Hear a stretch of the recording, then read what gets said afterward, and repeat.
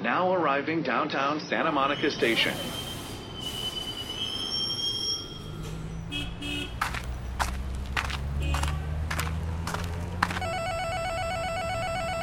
Hey Adam, it's time for Notes on Your Notes.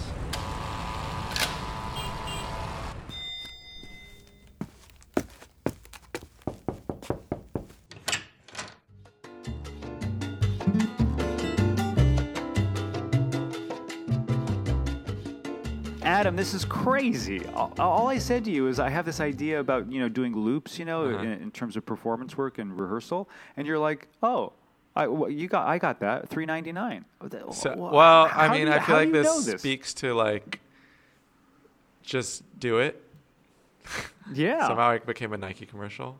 No, and I'm just resetting everything so we can get started here.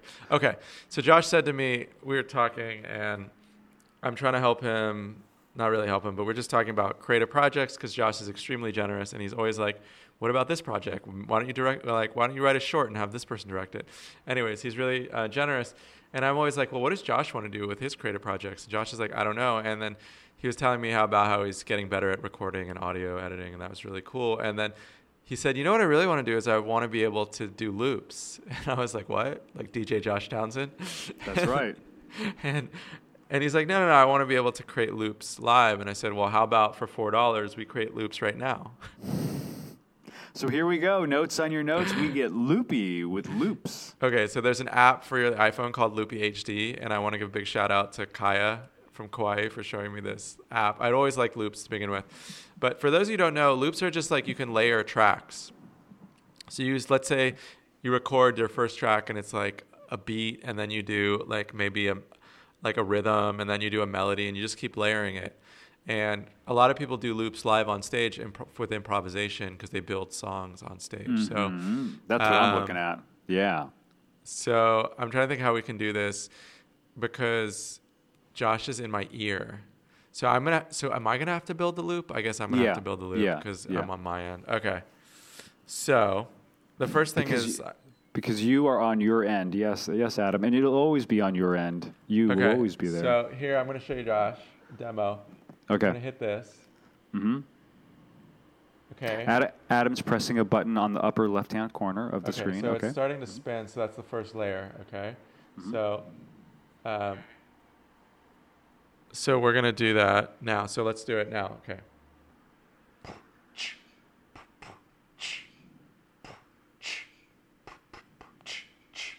Okay. So now I've got that loop. Can you hear that? Wow. Sexy. You can hear that, right? I can, yes. Uh-huh.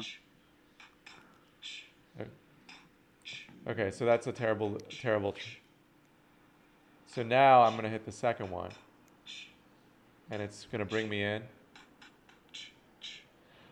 Ooh, ha, ooh.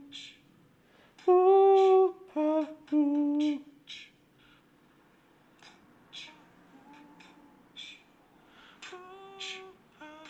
So now I've got two layers, right? I've got the wow. Uh-huh. So we could do what do you want to you want to do a third one? What should the third layer be? Third layer is a line, a couple of words, something, So let's do something from like that everyone would recognize. You want me to? You looking at me from? Fantastic. From Taxi Driver. Yeah. Okay, so I'm gonna hit it, and so it's not recording yet. It's getting ready because it's gonna count me in with the loop. Yeah, syncing. Yeah. You talking to me? You looking at me? You looking at me? Okay. You looking at me? You looking at me? Dude, it's so much fun. Okay, so for $4, you can create loops while you go to Hollyhock. For the purpose of our poor listeners, I'm going to stop that. I can have endless fun on the plane now. Yes. And I think the benefit of that is that you could start working with loops on a really small scale, and then when you get fancy, I'll help you, and you can get like a real looper and real equipment. But even for now, like you could, I mean, you have like an iPhone XR. I'm sure that there are people who are doing loops on stage just off their iPhones. That's like crazy. You don't even probably need much more equipment. We would just have to figure out a way to run a mic into your iPhone, which is not impossible. Well, that's easy. I'm more concerned about how would you run a cord out of your phone in order to hook into a speaker. Hook into a PA. Yeah. Yeah, I'm sure it's doable. Well, actually, I could Bluetooth it. I have a Bluetooth auxiliary speaker that I could use, right? I'll deal with technical. You just Okay. focus on being loopy. Okay. Josh, don't do Okay. technical. Don't do tech. It doesn't look good on you. It's not a good look for you. Yeah. Okay. So anyways, that was just, is there something that our viewers can take away from that painful experience we just gave them? Yeah, this is what you can take away. And I got this advice from my friend Kevin Gordon, who's a documentary filmmaker, when I was trying to make something. I can't even remember. I was trying to videotape something. And I was like, being like, well, what about this camera and that about that? And he's like, just go make something. He's like, shoot it on your iPhone if you have to.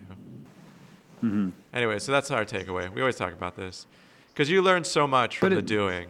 So even if you just played around, if you downloaded that Loopy app and just made like 5 or 10 loops on your Hollyhock trip, you would know more about like the loop making process by the time you got back. Yeah. So I that love was, it. So that's so what's your vision? Like maybe you would do loops on stage? Yeah, it's like it's such an exciting area for me, and I'm excited just sharing with it. But so here's the thing: is that in the work I do, we work with sound and movement, right? And then to actually create a monologue, when I work on stage, sometimes I get 3 words from the audience, and then I create a riff or a monologue in front of people. And then to be able to have layers of that monologue through tech, through a loop machine, would just like kick it to the next level. Fuck yeah, it would. Yes, and I'm just really excited by that proposition. It's such a good feeling when that new excitement about a creative thing. I think it would be great. You could be so creative. When I see really gifted musicians do loops on stage, it's so cool. Because you can kind of see them build like, okay, this is what I think the beat is. This is the rhythm. Okay, and these are all the different melodies. And really good people, their ears are good, so they'll be like, let's do this melodic line here, and then this one like a third up. And then now I'm going to add a little like accent on the piano here. Mm-hmm. There's some cool people out there doing it. And then there's this girl named Emily or Amelia. Or I don't know her. Anyway, she's really popular on Instagram and Facebook, and she travels and da-da-da-da-da. And she's the girl who has those videos where she like plays a guitar. She creates the I've loop, seen those. I've seen those. And she goes to the next station. I'm like, that is so much fun to hear that thing being created in person, live and in person. I love it. Yeah, she's a little loop factory, that lady. Yeah, and then on top of that, to do that with and the exciting part for me is to add in the element of narrative. Yeah, I thought about that too. Yeah, I think Ira Glass from This American Life has done some experimentation with this in his live performance. He does. They're less sort of loops as much as I think he triggers different sounds from his iPad on stage. So when he wants certain sound bites or certain sounds to come in, he's triggering it all live. So he's giving a talk, but he's like triggering different sounds while he's talking. So maybe it's a quote from someone, maybe it's music. That's my vision.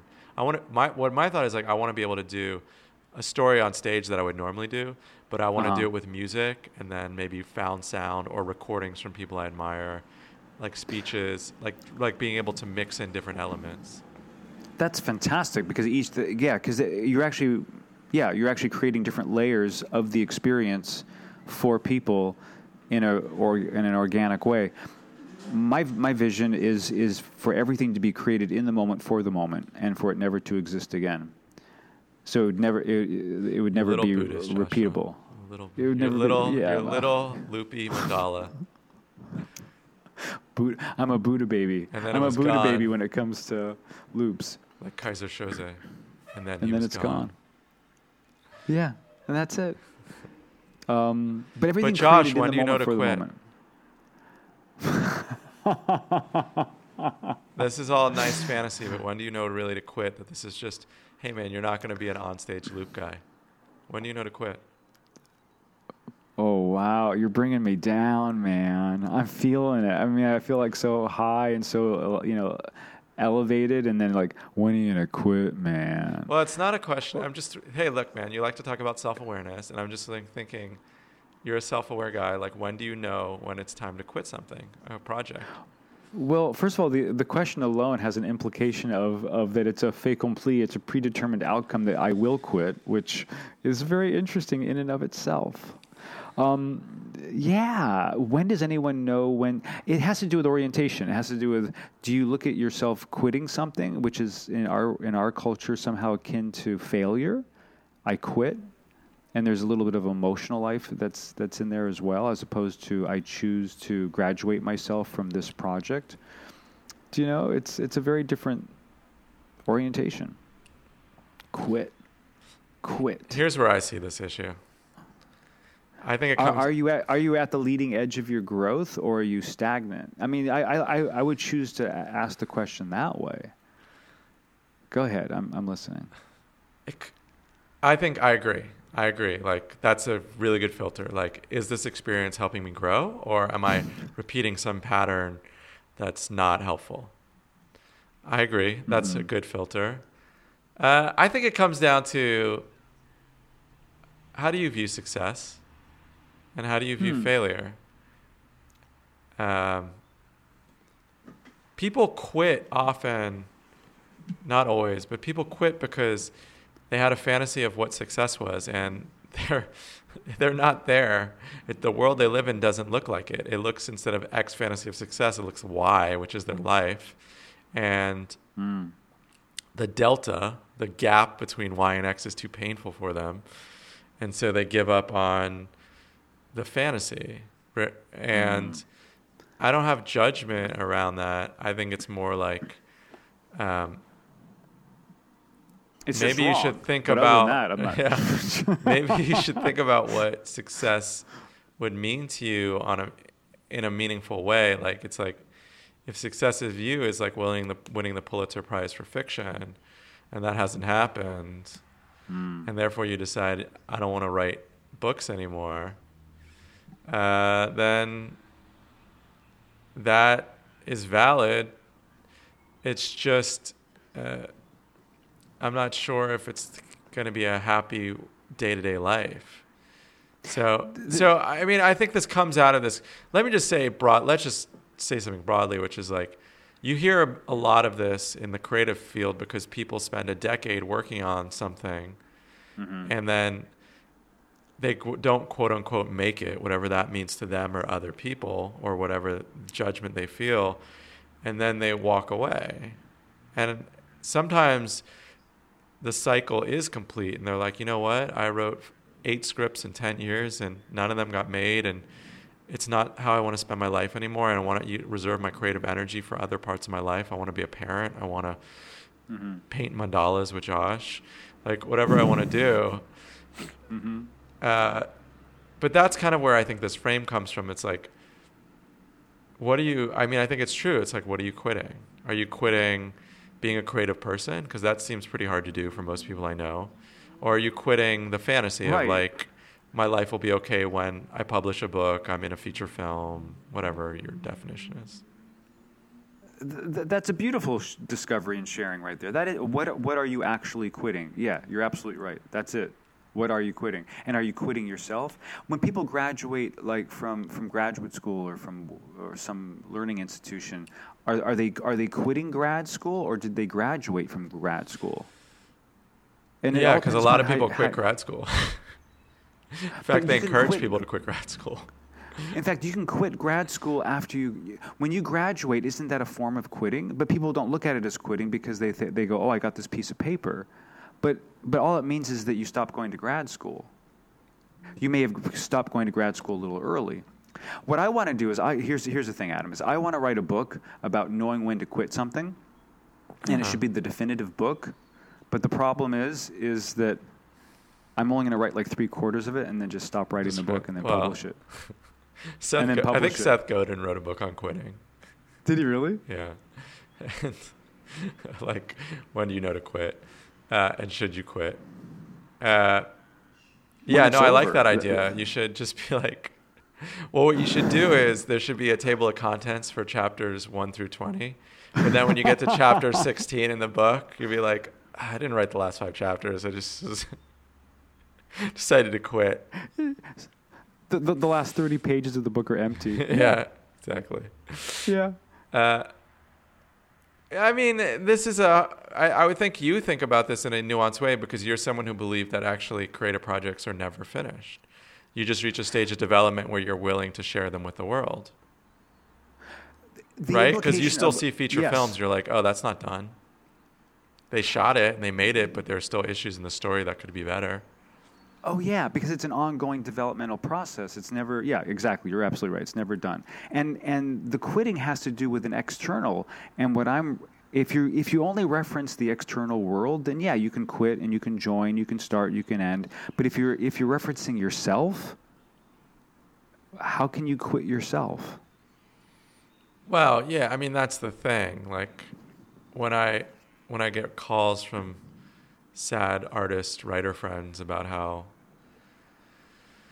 they're disappointed with where they are in their careers, and I have a lot of compassion because we've talked about this, where I think part of being an artist is a need to share with the world and be seen. And there are certain art forms that are really hard to do that. You know, they're collaborative. Film is a collaborative art form. TV is a collaborative art form. You cannot do it without other people and usually a fair amount of money. So there are people who have spent 10, 15, 20 years and they have no audience, and that can be really hard, and I have compassion. But for that, and you're in this like waiting period, and then even for people who quote unquote have made it in Hollywood, I have friends who they've produced stuff and they still are waiting for something, 5 years to get something made, 7 years to get something made since their last project. I guess what I'm getting at is like, the question I always ask people when they bring me is like, well, do you love writing? Do you love directing? Do you love doing this thing? Because if you love doing it, then you find a way to continue to do it in a way that's meaningful for you. Right? So like if you are in an art form where producing for an audience is super difficult, then I don't necessarily say you need to not continue to write feature scripts as hard as they are to get made right now, but like maybe figure out another way to tell a story that's more accessible, that's going to be easier to make so you can connect with an audience. Yeah. Because there's short-term wins and long-term wins. So once you bring in the world of time, it's so interesting to me because there's this guy named Charlie Chaplin, who in his time was one of the most world-renowned actor, writer, director, producer, performer, musician. He wrote a lot of the music in a lot of his films as well. Talented guy. Insanely talented. And if you talk to someone today who's not in the entertainment industry, probably anyone from the ages of like maybe 40 and under, they'll say to you, Charlie who? I know, I was about to say you lost our whole millennial listenership when you brought up his name. Yeah. And so he no longer has an audience. Oh, he's dead. Although they'll bring him back with a hologram. But he doesn't have an audience. People don't know who he is. They don't know his work. He lost his audience. He's no longer relevant. It doesn't make a difference if you're alive or if you're dead. It's someone who made all the money on the world, who was the head of studios. He was United Artists, right? He created Venice. The Venice canals did not exist without Charlie Chaplin. You're talking about the Venice canals in L.A.? Yes, thank you. Thank you. Just for people who don't live in L.A. Yeah, a lot of people don't know that there's this weird neighborhood in L.A. that has canals in it and is called Venice, and it was, I guess, modeled on some vision of Venice in Italy. It was Charlie Chaplin's vision because he was from Europe. So I'm trying to go with you on this little analogy teaching moment. I'm trying hard. But no, so are you saying like to people who are working in an art form where it's collaborative and it's expensive and they're trying to get something done and saying like, look, you don't really have an audience right now for your work. But Right. every artist deals with a period in their life where they don't have an audience. That's right. And so you should ask yourself, are you waking up every day and doing creative work and developing creatively in a way that makes you happy or is meaningful for you? Do you love the art, or do you love yourself in the art, which is some sort of bastardized quote from some famous artist? But that's really what we're asking right now. It's like, do you love doing it for the art of doing it, or do you love yourself doing it only? And it's okay to be wherever you are, but just know that as you transition to doing it because you love the art so much, that then it's like we were saying before, it's fulfilling within itself. I agree. And like these are kind of, I kind of feel like also the film and TV world is it's kind of a teaching, but it's kind of a small part of the creative world, because if you're a painter, if you're a YouTube channel dude, if you're a musician, you kind of can get your work out in the world in some small way, no matter. It's only this weird world of film and TV where you can't really do anything for less than like $500,000 that there's this huge barrier. But it's interesting because it's instructive. It's the same thing in opera, though. In opera and in ballet and other things of that ilk. Yeah. There are these art forms that are super collaborative and expensive, and they're hard. They're hard for people because there's a lot of time where you're not maybe being seen. Mm-hmm. And maybe they're there to teach us, like, do you like dancing? Do you like directing? Do you like doing those things day to day? Because if you do them, you keep doing them, which goes back to the original question of, like, can you really quit if you just like doing the work? Like, is there a quitting? Exactly. You know? Or is it more like, do you think people reach a point in their life where they're just like, I'm no longer interested in doing this sort of creative part of my life? Because I do meet people who just kind of stop writing. They just got to a point in their life where like, I don't need to write anymore. And I don't think it's like I don't always think it's from a sense of failure or my life didn't look. It's more like I just don't do this anymore. And I don't feel the yearning to do it. It depends upon where it's coming from. Yeah, can you get to that place from an evolutionary perspective? Yes. And I listen to artists talking about, like, people who make music, and they go through this long period where they're finding music in silence. And they don't feel like they need to write music anymore because they're hearing music in the silence. I mean, when you get to that space, that's such a beautiful space to be. Did they quit making music? No. You know, their discovery process is continuing. Right. So it depends upon what it's coming out of. Is it coming out of pain, or is it coming out of pleasure? That's true. Does it come from, like, there's this other thing in the world that's more engaging for you and more interesting to you and is drawing you? Or does it come from, like, man, I'm never going to make it in Hollywood. I'm out of here. Like, this wasn't what I thought it would be, and now I'm, like, vaguely bitter, and I'm going to go have children with a woman or vice versa, and I'm going to get a corporate job that gives me a steady income to support those children, and I'm just going to be like the bitter dad. Yeah, my dream is to be the bitter dad. The bitter dad. Yeah. Hit it and quit it. Yeah, you know, he's like at soccer practice standing next to one of the other fathers who is maybe, let's say, a successful director. Mm-hmm. And then when it comes up, there's just like a muted silence, or he's like muttering to the side, yeah, but that guy had all the connections. I didn't have those. If I'd had those connections, you know where I'd be today? That guy? Yeah. It felt bad just doing the impersonation. Wanted to throw up. I could feel that from you. That was tough. Oh, no. Just because I felt bad for the kid in this story. The kid of that guy. You have so much empathy, Adam. Yeah. That kid would be absorbing a lot of energy. Yeah. Not fun. Maybe because also I grew up in L.A. mostly. Mm-hmm. And I saw a bit of that. That actually made me never want to be anywhere near Hollywood. Growing up in L.A. killed it for me. Wow. The sense, because this goes back to quitting, and the sense of success is, I hated that feeling that people wanted to be elsewhere than where they were. that where they were was not enough. And dare I say that's all of life. I mean, most people are always wanting to be somewhere else than here and now. Do you think like a Montana cattle farmer is like, man, I wish I had the cattle farm next door. He's got 5,000 cows and I've only got 1,000. I don't think it works like that. I don't think that's true everywhere. I think it's particularly toxic in LA. I feel like it shows up in people's holiday choices, because almost without exception, people from the city go to the country, and people from the country go to the city when they go on a holiday. You know, and we yearn to experience that which we don't experience mostly, and sometimes doing it for 2 weeks is enough, and sometimes it's not. Wow. But as soon as I do if this then that, as soon as I do if this then that, then for sure I'm in the world of wanting to be someplace else.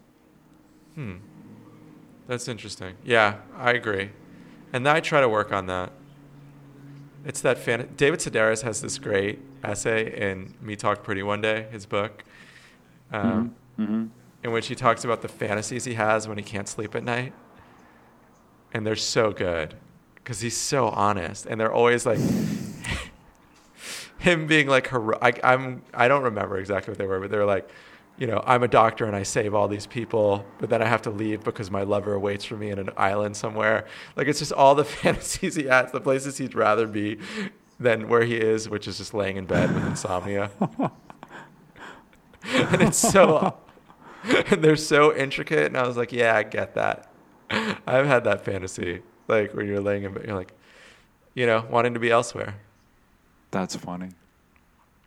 Well, I think we pretty much you can look for DJ Josh Townsend coming to a stage shortly. I'm so excited for your loopy career. Oh, rock star. That's the other one that's expensive. It's expensive to be a rock star. It takes a lot of people to be a rock star. Is it? No. Is it really? Yeah. Yeah, because you got to book like a stadium. You got to get sound guys. You got to get roadies. I guess you got to is. get like 300,000 screaming fans. But there is you can scale down on that. You can scale down. You can go play your local coffee shop and still be a musician. It's pretty hard. It's not impossible. It's hard to scale down a 110-minute movie. I'm talking about being a rock star. Like if I wanted to have. I agree. I know what you're saying. Like I want to be like playing Arena Rock, like at the Meadowlands in Jersey. Yeah, like, I got it. Like that. But that's more just like you're greedy for fame, whereas like, like it's really hard. Just like there's certain art forms like it's pretty hard to put on an opera, like on a budget. On a budget, yeah. Maybe you can do it. Are there some budget? Look, if you're doing a budget opera out there for $600, call me. I want to know. There's that lady who's the dancer out in Palm Springs area, where she has like all these people in the theater and they're all painted. And then she performs for them. She's somewhat famous. She's like 80, 90 years old. And oh, so she created her audience? She built an audience? Yeah, and then there's a few empty seats for real people. But and then she gets dressed up in her tutu and she like dances for the audience. Oh, man. She has a show. She has a show every night. She has a 7 o'clock show, and then the 10 o'clock show's topless.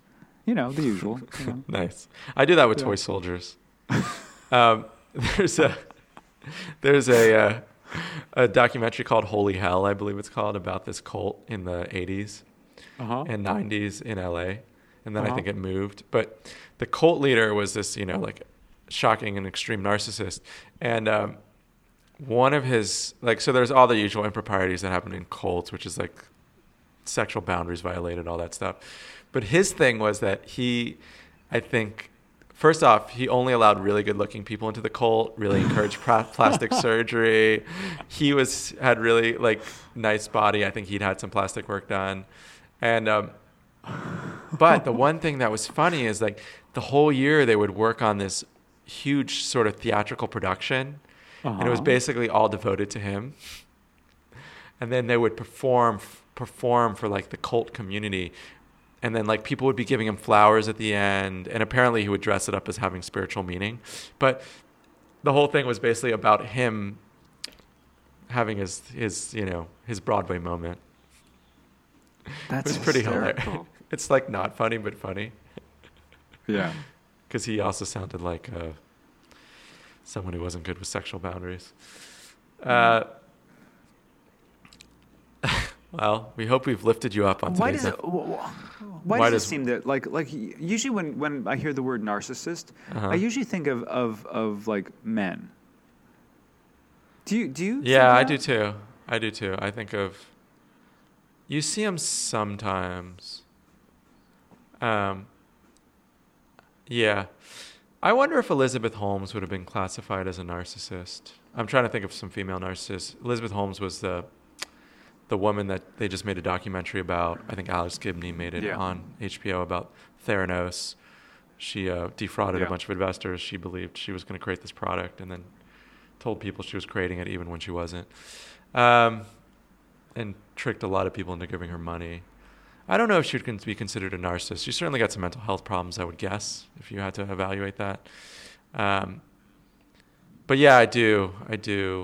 I think to be a little bit of a narcissist, you have to be around people who give you power. And I do wonder if maybe as a culture we're more willing to do that for men. Because if you're a narcissist and no one will buy into your like power games, it's kind of less fun to be a narcissist. A narcissist often exists in a relationship. You have to be tolerated by someone. Oh, you mean so you couldn't be like a loner narcissist? I mean, what would that look like? Then you're just like crazy. You're sitting in a room with your stuffed animals and they're watching you perform your play. And you're like, aren't I the greatest? Aren't my needs important? I mean, no, to be a narcissist, you have to be in a relationship to people and be like, I'm the center of the universe, go buy me groceries, and then listen to me talk about my problems for 15 hours, right? Like you have to... Wow. Yeah. You're right on. I'm just like I'm just taking this in. Wow. So if you're a mom, I'm just thinking like I usually think of narcissists in relationship to the gender of male. But if I look at narcissism in relationship to females, then one of the setups for a female to be a good narcissist would be to have a lot of kids. Well, you're actually 100% on, Joshua. Because when I think of female narcissists, the context that always comes is I have a few female friends who consider their mothers narcissists, and they have very complicated relationships with their mothers. Mm-hmm. Yeah. Because that would be a power dynamic that the birth giver could possibly move towards. Right. And sometimes what I've seen dynamics in these families is they have a daughter and a son, and the daughter finds the mother to be a complete narcissist and can't handle being around them at all, and then the son has sort of a codependent, unhealthy mother-son relationship in which they're constantly caretaking the mother. Wow. That's what I've seen. So they're caretaking, and then that causes conflict in the sibling relationship because there's one person. Because it's a little bit like being in a cult. Like you've lost your power in a narcissist relationship because all the needs of someone else are more important than your own. That's fascinating. Are we going to do something on cults? I can't wait. I have to be honest. I'm so excited. Have you heard about the NXIVM cult in Yes. New York with Keith Raniere? And there was woman on Smallville. The trial's going on right now, or has ended. Well, he got convicted. He got put away for what, 37 years? Oh, I didn't realize there was a conviction already. For him, not for the other two ladies or the other 2 or 3 people. Yeah. But I just can't wait for the documentary. It can't happen fast enough. I'm so excited. We're living in the golden age of cult filmmaking, and I don't mean like indie. I mean like Wild Wild Country was amazing. Dear Franklin Jones, I'm a big fan of the podcast, another cult podcast. The 30 for 30 on Bikram Yoga was another great one. Everyone wants to make, it seems like, I don't know how these things happen, but all of a sudden, the Scientology documentary by Alex Gibney, everyone's doing work on cults right now. I feel like part of it is the expose aspect. I feel like part of it is that the technology is so inexpensive that you can have rogue groups get out there and really do whatever they want to do, and it's also the exposing the underbelly of that how it was presented and then the truth. Yeah, I think there's something psychological about the dark side of power. I think that's it. It's also like there's people who are fascinated by like what happens when someone takes someone, because usually they're character driven and there's someone at the center who's the cult leader who we're fascinated by. And what did this man do? Usually it's a man to take power from everyone else. Like we're sort of fascinated on a power level. I think that's part of it. I also just think almost all these situations have some sort of sexual impropriety. And that's usually an easy sell to get it made. Someone was talking about this thing, which I found fascinating, which is Tiger Woods and all these other Tiger Woods and some cult leaders and I'm trying to think presidents and everything else. Is that they go, it's not that the men are that different. It's just that the men have access to blank, whatever it is, right? Money, sex, power. Yeah. And then because of that access, a certain aspect of their character or lack thereof gets exposed. But this is a question I think about a lot. But most men never have the access, so it never comes up. So you don't really know, because you can sit there and speculate all day long of how you'd react, but you don't really know how you're going to react until the $1 million is in your suitcase, or or the girl sitting on your lap, or right. Yeah, I mean, you don't know, I guess, until you have opportunities to exploit power, you don't really know whether you would. One would hope that if you're not, I think people who exploit that power are typically drawn to the power.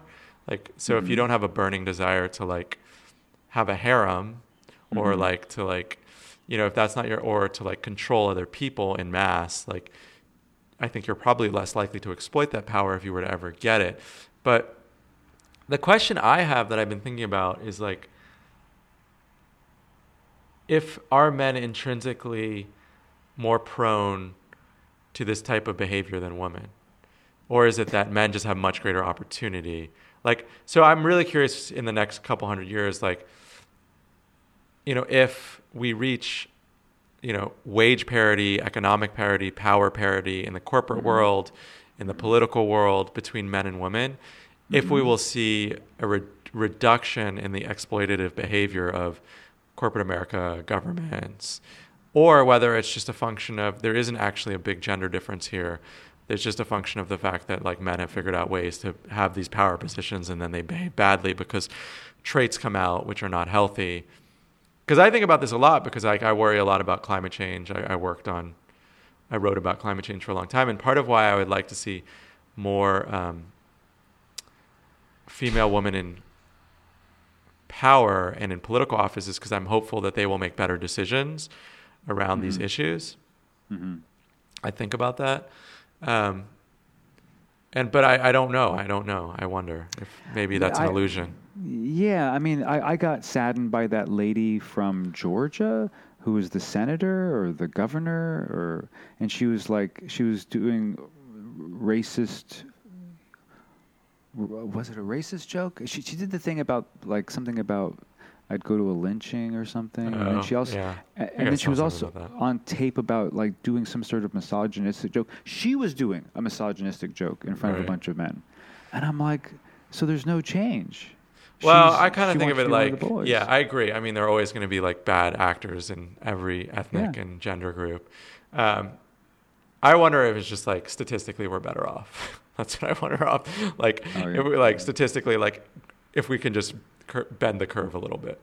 Like, that's what I'm wondering. Like, if you just had more, like if it were 50-50, what would it look like? But for sure, I mean, I'm sure no doubt there are many black people who are disappointed with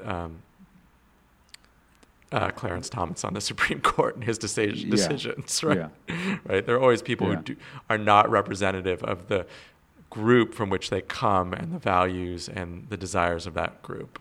But both of these people are playing at such high levels. She was governor of a state. He's a member of the Supreme Court. One thing that I found really fascinating is I think it's in Norway, but it's in one of those northern European countries that are socialists, where women no longer need to get married in order to have kids because the state is going to take care of them no matter what.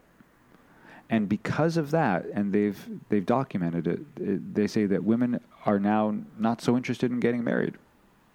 Like they don't. Yeah, that makes sense to me.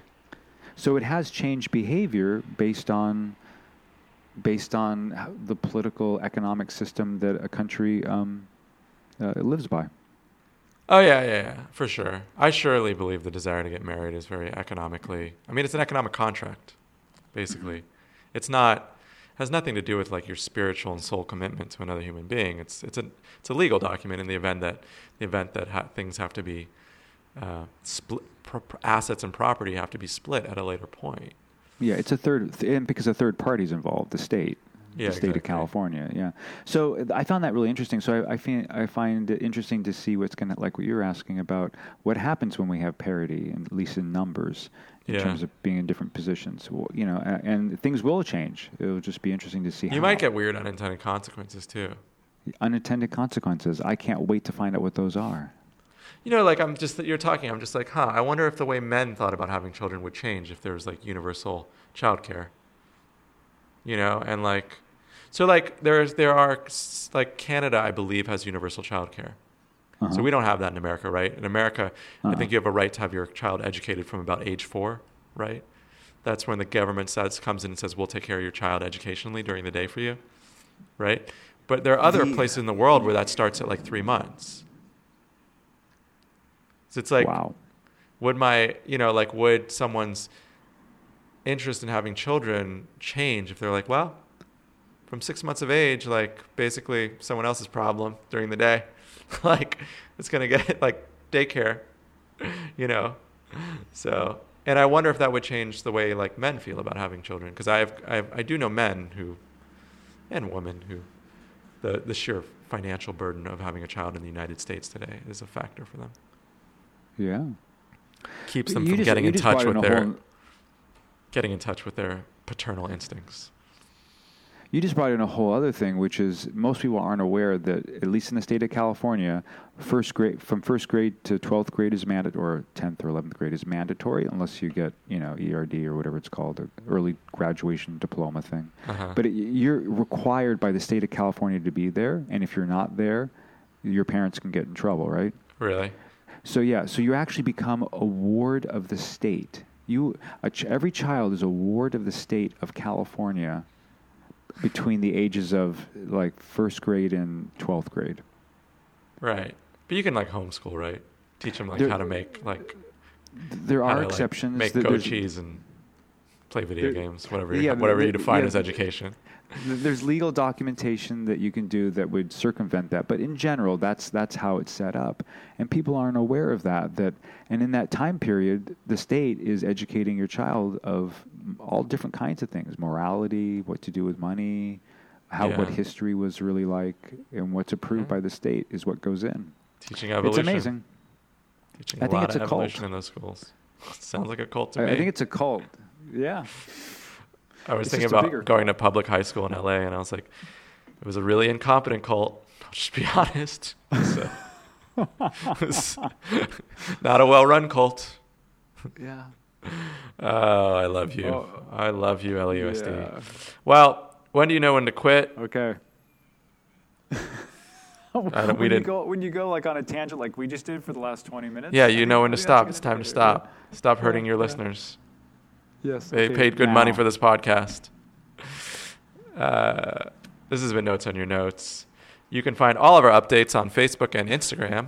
Like us in those places to get updates on new episodes, particularly Facebook, and rate us. We love that. In fact, rate us, then send us an email at notesonyournotes@gmail.com saying you rated us, and we'll write you back. We're that kind of guy. Also, you could send us an idea for a show. We always like that. We also still have a phone number, 415-735-6095. Can send us a note there. Leave a little voicemail. The sound on this show has been courtesy of Kevin MacLeod, and the audio editing and design is courtesy of me. We'll talk to you next week.